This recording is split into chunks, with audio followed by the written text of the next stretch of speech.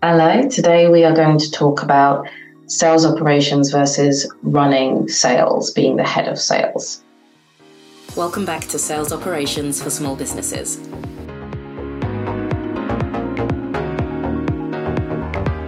I've been asked many times, why don't I just run a sales team? Because I already know all of this stuff. And I'm only ever asked that by people who have either never run a sales team before or never done sales operations. And that's because they truly don't understand the difference. And to be very, very brief about it, running the sales team is about numbers and people. Running sales operations is about a system, a structure, is things that underpin the efforts of others. It makes things easier. It creates a firm foundation so that they can run really fast, right? Because if I've said it before, I'll say it again, sales operations is about reducing friction in order to increase sales. It's not about directly being involved in the selling. Being a head of sales, I'm of the opinion that a lot of people get promoted to be a manager because they've simply aged out of the job that they were in. They've gotten too good at the job that they were in, and then they've been given responsibilities over other people, despite the fact that some of them don't have managerial skill.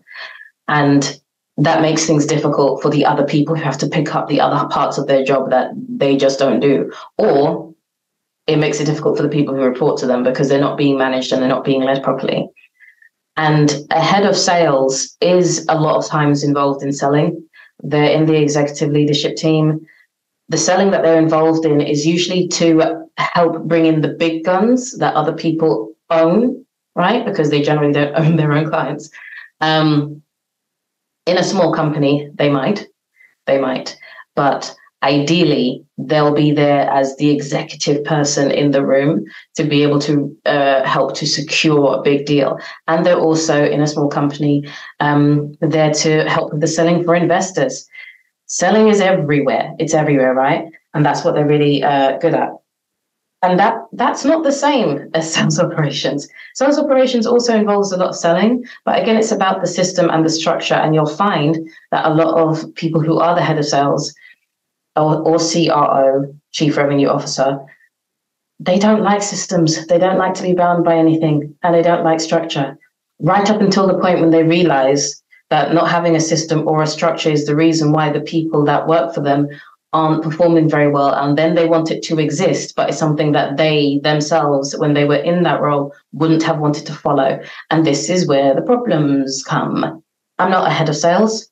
I have managed salespeople before in some capacity for periods of time. I don't enjoy it. I personally find it boring.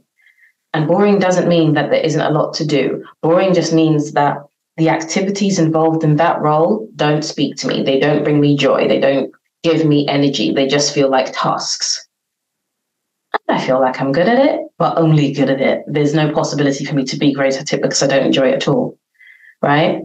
But there's this rub where, and again, in a small company where lots of things tend to overflow onto different people, it's very, very easy for a head of sales to see themselves as somebody who's just involved in the selling. They end up seeing themselves as being a senior salesperson, and that's it, not realizing that they have ultimate authority over the sales team and therefore need to make internal decisions and not be at the front line of everything. Because it's very, very easy. If you're really good at sales, right, and then you become more and more senior, if you're now in a position where your bonuses, your commissions or whatever are the result of the whole sales team, not you individually, so you do want to support them, right, but you don't own any of the individual clients, you own the team, you have so much more freedom in that, right? So I can see why it's really, really enjoyable. The thing is that there's so much authority and so much responsibility and so much organization that comes with owning that team, being responsible and being accountable for that team, being able to look at that team and seeing where they need training, seeing where your weak points are, seeing if the structure needs to be updated, working with your sales operations department to make sure that the house is sturdy. Because the head of sales is looking after the people, but the head of sales operations department is looking after the house. It's the connecting bits, it's the pipes, it's all of that stuff, right? And again, that's why there's different jobs for different people. If you want to run a sales team, go ahead. But sales operations is about that structure. It is about reducing friction. And that isn't usually, not always, but it's not usually a head of sales this person's main skill. If you want that kind of power, go for that kind of role. Trying to get it from this way around, not impossible. I've never seen it be done, that somebody was a sales operations person and became the head of sales. I've never seen it be done, but that doesn't mean it's impossible. It's just usually it doesn't go that way around. So the roles are distinct. There can be some overlap. There's unfortunately sometimes situations where, because the head of sales is too involved in immediate selling, that they end up treating sales operations as their own personal assistant.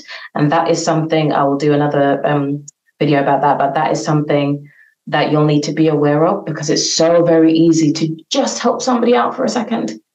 And then all of a sudden people start losing respect for you because they just see you as somebody that sweeps up after other people. But like I say, there'll be another podcast episode, another video about that. So there's some of the differences between running sales ops or being a part of sales ops and running a sales department. They're for different things. They are different things. And it's very, very easy when you're in sales ops to, in both directions, want to just, I'll just do it because this person's not paying any attention. I'll just make the decision on this thing that affects the whole team because the leader of the sales team is not paying enough attention. But you shouldn't. You do not have authority to do that. And if you take the authority and then it goes wrong, then it's all on you, because that's when the head of sales will then go, well, you should have asked me. Why didn't you come to me? You're not supposed to be making decisions like that. And look what's happened. It doesn't matter the fact that you tried to ask them 15 times. It's very, very easy to just want to just take the authority and just get things done, because it's simpler than trying to get a hold of this person that's just out selling all the time, where they should be spending part of their time being the leader of the whole department. And then you can find yourself in another situation where, because you don't have the authority, you're stuck and you don't make decisions at all. So you need to, as a head of sales ops, as somebody who's in sales ops, find that balance between you and the other person. You know, ask them directly, how do you like to be communicated with? Because there's certain things that I do not have authority over that I need to get authority. I need to get the decision-making from you. And I can tell you what my opinion is, but I ultimately need your green light. Being very, very clear with them. When things like that happen, how do you want me to get a hold of you? And get them to answer you. Because just tiptoeing around it is actually going to give you so much stress, and they won't care. In most cases. Not all. People are becoming more evolved, but they won't care. So I hope you found that helpful. If you do have any questions, please join me on Tuesdays. I have a free Q&A session. If you go to salesopseffect.com, salesopseffect.com, you'll find a little link there to register, and then I will send you the link to the, it'll be a Zoom link, usually, beforehand, so that you know when it is. But the time does change a little bit, so do come along. It is a free session, and you can just ask whatever works. I'm somebody who processes by speaking, so that might help you too. So please do come along, and I look forward to seeing you there.